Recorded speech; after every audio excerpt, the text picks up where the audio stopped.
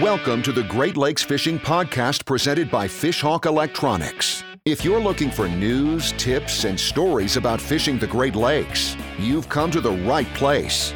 And now your host, Chris Larson. Welcome to the Great Lakes Fishing Podcast. Today our guest is Mark Romanak from Fishing 411 TV. We're going to talk some salmon fishing across the Great Lakes. Mark, thanks for joining the show. Chris, it's always my pleasure. Thanks, man.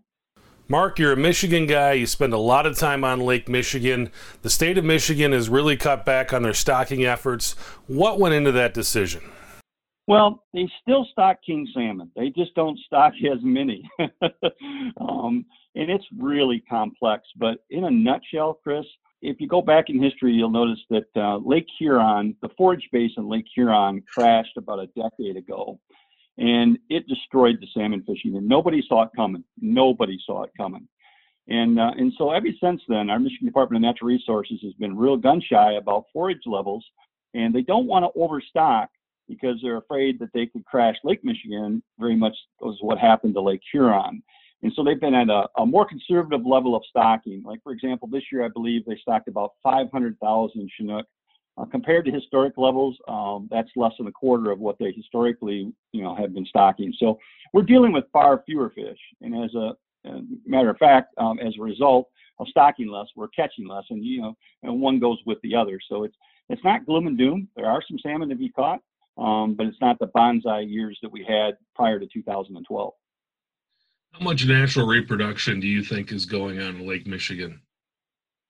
Well, that's a real tough question. Obviously, there is some natural reproduction. We have streams that have never been stocked.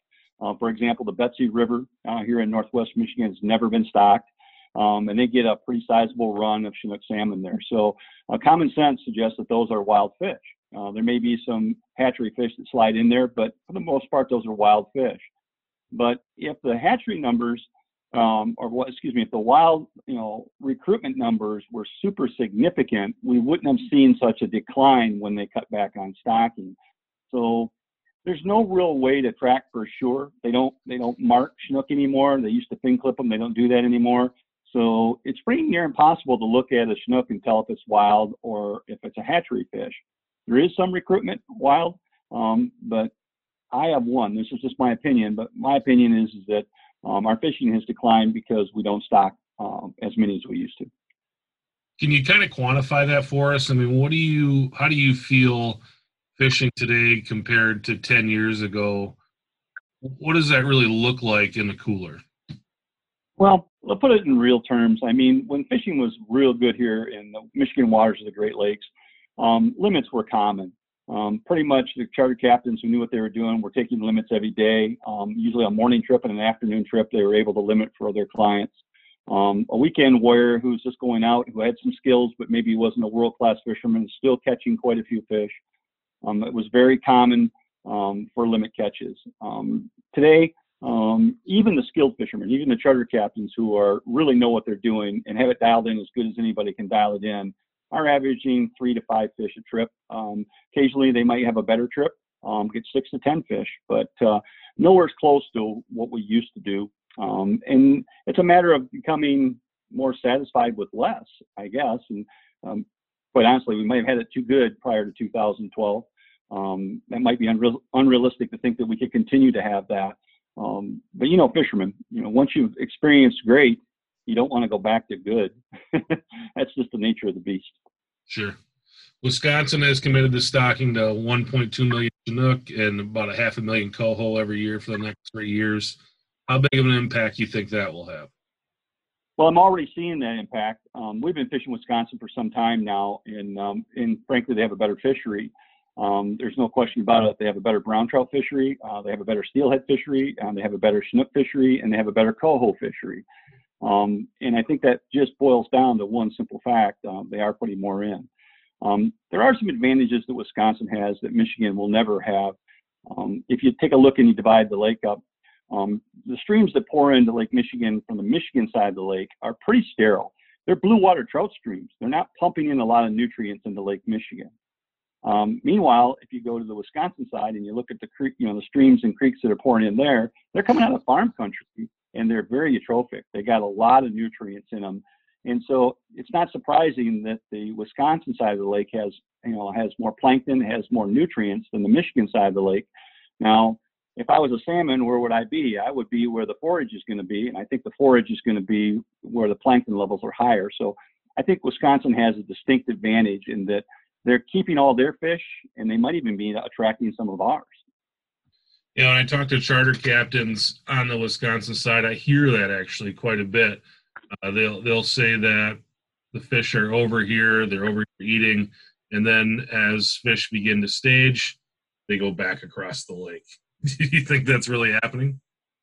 I do. And the reason why I think it's happening is that in the springtime, we have a pretty good salmon fishery at the southern end of the lake. A lot of that's in Michigan waters down by places like Michigan City and Benton Harbor. Really good fishing, but it's very short-lived. And then once those fish disperse and start spreading out through the lake, historically, they would come up the Michigan side, and we would start catching them at places like Holland and then Muskegon and then Ludington and Frankfort. But in recent years, that just doesn't happen much. A few fish come up the Michigan side. We do get some, but it gets pretty tough fishing during the summertime. And then right about this time of year, when the salmon are getting ready to stage to go back to the rivers, all of a sudden, bam, some fish show up, and we get pretty good fishing for a period of time. And so I think what those Wisconsin guys are saying is not that far-fetched. I think that these fish are preferring to be in the middle of the lake or the Wisconsin side. And then when the timing is right for them to spawn, well, naturally, they're going to come back to where they were stocked. And so that's why we're seeing fish in late August and September that we're not seeing in June and July. Lake Huron, you talked about that a few minutes ago. They had that collapse several years ago. There were several anglers going out there catching fish that were severely malnourished. What is Lake Huron like today? It's much better than it was. When the forage base crashed in Lake Huron, things were pretty dismal. And for a period of time, I mean, it went from being very good to very bad almost overnight. But the lake has recovered nicely. There's not a lot of alewives there. For whatever reason, the alewife population did not recover. And I'm not exactly sure why that is, but it's a fact. There's not that many alewives in Lake Huron right now. But what has come back pretty nicely is the smelt population. I was just in northern Lake Huron fishing for lake trout, and every one of the fish that we caught was spitting up smelt like crazy. There's a significant population of smelt. You mark them when you're fishing commonly. So the northern half of the lake has got a lot of smelt. And there's also a lot of goby in the lake as well, which is good for things like lake trout. The brown trout will eat them. Not so great for Chinook and coho because they're not really bottom feeders. They really don't go to the bottom and feed on the goby that much. But the fact is that there's enough forage in Lake Huron that it's becoming a pretty reasonable fishery. It's not what it was. It may never be what it was, but it's a destination, and it's definitely worth fishing. There's some good mixed bags, a few Atlantics, lots of lake trout, some steelhead, kings and cohos, and a lot of pink salmon. Believe it or not, there's a ton of pink salmon in Lake Huron right now.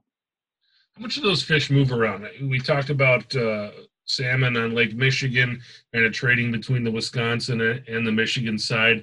How about fish on Lake Huron, kind of going back through the Straits of Mackinac, back and forth, Lake Michigan, back into Lake Huron?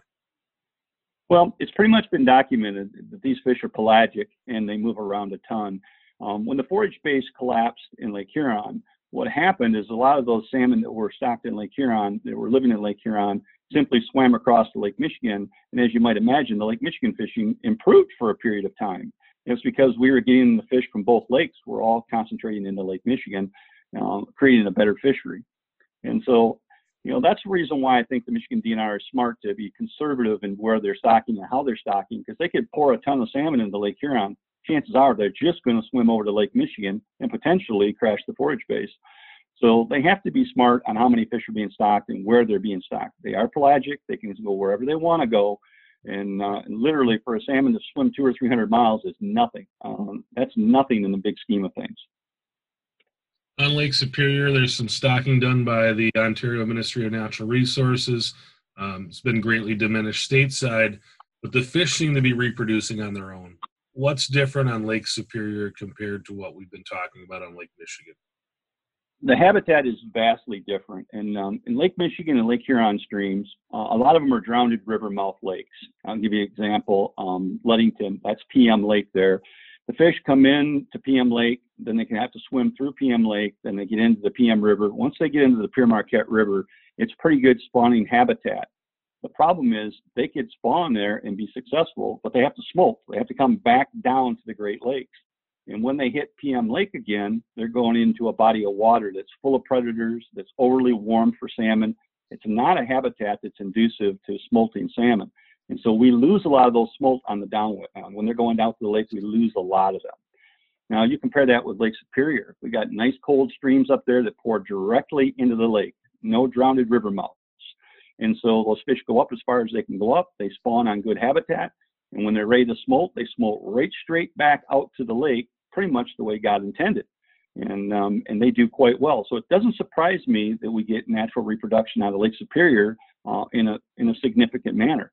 And that's the reason we don't get more natural reproduction out of Lake Michigan and Lake Huron, is because of the drowned river mouths that are less than desirable for salmon spawning. What about, we've been talking forage base. What's the forage base like out in Lake Superior in 2020? Lake Superior is twofold. They have a lot of ciscos, and that's what primarily the lake trout are feeding on. Lake trout feed on much bigger forage than what a Chinook salmon would typically. The other forage base they have there are smelt. It's stable. It's not great. And so when you catch a Chinook salmon out of Lake Superior, a good one is going to be 12 to 15 pounds. So they average much smaller than they would in Lake Michigan, but there's a fairly significant population. You have to understand, Superior is huge. There's a lot of water there that doesn't have salmon in it. But considering it's all wild, it's all natural reproduction, it's surprising how many salmon are in Lake Superior right now, and they are all naturally recruited. Even though Ministry of Natural Resources in Ontario plants a small number, they plant them at Thunder Bay, Ontario, and they only plant about 150,000. That's like next to nothing. In Wisconsin DNR and Michigan DNR no longer stock Chinook salmon in Lake Superior. Lake Erie, we'll head east a little bit. They're known for walleyes, so to some extent steelhead. We hear about that, but you really don't hear much about salmon. I know there's salmon in the lake, but not many. What's going on with Lake Erie and salmon? Why isn't that a hotbed for salmon? Lake Erie just really isn't conducive to salmon fishing. The basin of water is too warm for the most part. It's, as you know, it's relatively shallow compared to the other Great Lakes. And even in the Eastern Basin, where there is some deep water, there's not much habitat there compared to Lake Michigan, Lake Huron, or Lake Superior. So there's a limited salmon fishery there, but mostly what you have for cold water species there are steelhead and lake trout. And they're doing quite well in that end of the lake. There's places where you can fish the Eastern Basin and catch all of those species in the same day, but more likely you're going to catch walleyes and you're going to catch steelhead. That's what seems to thrive the best in the Eastern Basin. All right, let's head further east. Let's go to Lake Ontario. Right now, it seems to be the jewel of the Great Lakes when it comes to king salmon. Plenty of stocking done on Lake Ontario, but there's still some debate. You talk to charter captains over there about how much forage is actually in Lake Ontario. What's the state of the king salmon on Lake Ontario? Well, I think Lake Ontario is in a unique position, and I'd love to give credit to this, and to say that it's, the New York Department of Wildlife that's making this happen. But the fact is, it's the last Great Lake in the chain. So all the nutrients from Superior, Huron, Michigan, and Erie all eventually pour into Lake Ontario through that wonderful little waterway called the Niagara River. And basically what's happened is it's a pipeline of nutrients that suck right into Lake Ontario. So Lake Ontario is getting all of the nutrients from all of the lakes. As a result, the plankton counts are very high, and its ability to support bait fish is amazing. There's lots of alewives, there's lots of smelt, there's goby, there's emerald shiners. It's amazing what's in the lake as far as for forage base. And you really can't give credit to that to anything other than the fact that it's just the nature of where the lake is located. But I will give credit to New York Department of Natural Resources in that they recognize this and they know they can stock more salmon there, and as a result they do. And it's not just salmon. They don't stock coho. They do stock Chinook, but they stock a tremendous number of steelhead and brown trout, which really rounds out that fishery. Lake Ontario is a year-round fishery. There's no month of the year you can't go to Lake Ontario and potentially catch fish, and that's just not true with the other Great Lakes. Awesome, Mark. We're talking about times of the year now. Calendar creeping up on September. What makes this time of year so special for fishing for you? Well, I grew up not very far from the Lake Michigan shoreline. And so, end of August, first part of September has always historically been a time that we head to the pier heads and we target these staging kings that are coming back to the river mouths. And for a lot of people, it's the only time of year they get access to them because they don't have a boat big enough to go offshore and chase those fish out in the big water. And so they wait patiently until these fish start to stage at the river mouths. And when they do, there's great fishing opportunities. It can be a little crowded. You're fishing in a crowd for the most part, but it can be some very exciting fishing opportunities. And I grew up on that, so I really look forward to that. And while we don't have the numbers that maybe we've had in past years, we still get a push of fish, and it's still exciting to fight them Chinook salmon, especially this year. There's a lot of fish that are north of 30 pounds being caught. That's a big Chinook. Yeah, for sure. You get a chance to travel all around the Great Lakes, do tons of fishing. What do you have on your calendar here for the next month? What are you excited about? Well, we're definitely going to go to the eastern basin of Lake Erie and target walleyes. We love that big water, deep water fishing. In the eastern basin, they fish walleyes like we fish salmon here in Michigan waters. A lot of divers, a lot of downriggers, a lot of deep water, and we're looking forward to doing that. That's completely foreign to the way we typically fish walleyes here in the western basin, places like Saginaw Bay, the western basin of Lake Erie. So it's fun for us to go there because we get to see something a little bit different, a little bit unique, and that gets fired up in September. So we'll be heading that way in September. That's our next big trip. Awesome. Mark Romanek, is there something you want to talk about today that I didn't ask you?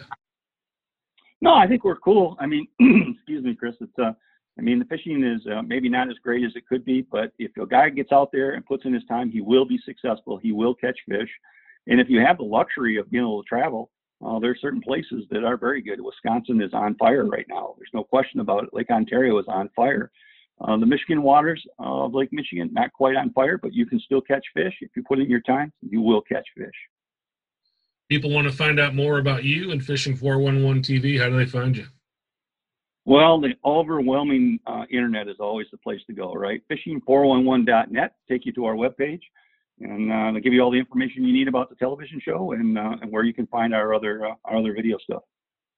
Mark Romanek from Fishing 411 TV, thanks so much for joining the show. Really appreciate your time and your insight. It was fun talking to you, kind of taking a little trip from 35,000 feet over the top of all these lakes. It was kind of fun to talk and chat with you today. Hey, it's been my pleasure, Chris. Thanks, man. Thanks for listening to the Great Lakes Fishing Podcast presented by Fishhawk Electronics. For more information on fishing the Great Lakes, visit our blog at fishhawkelectronics.com.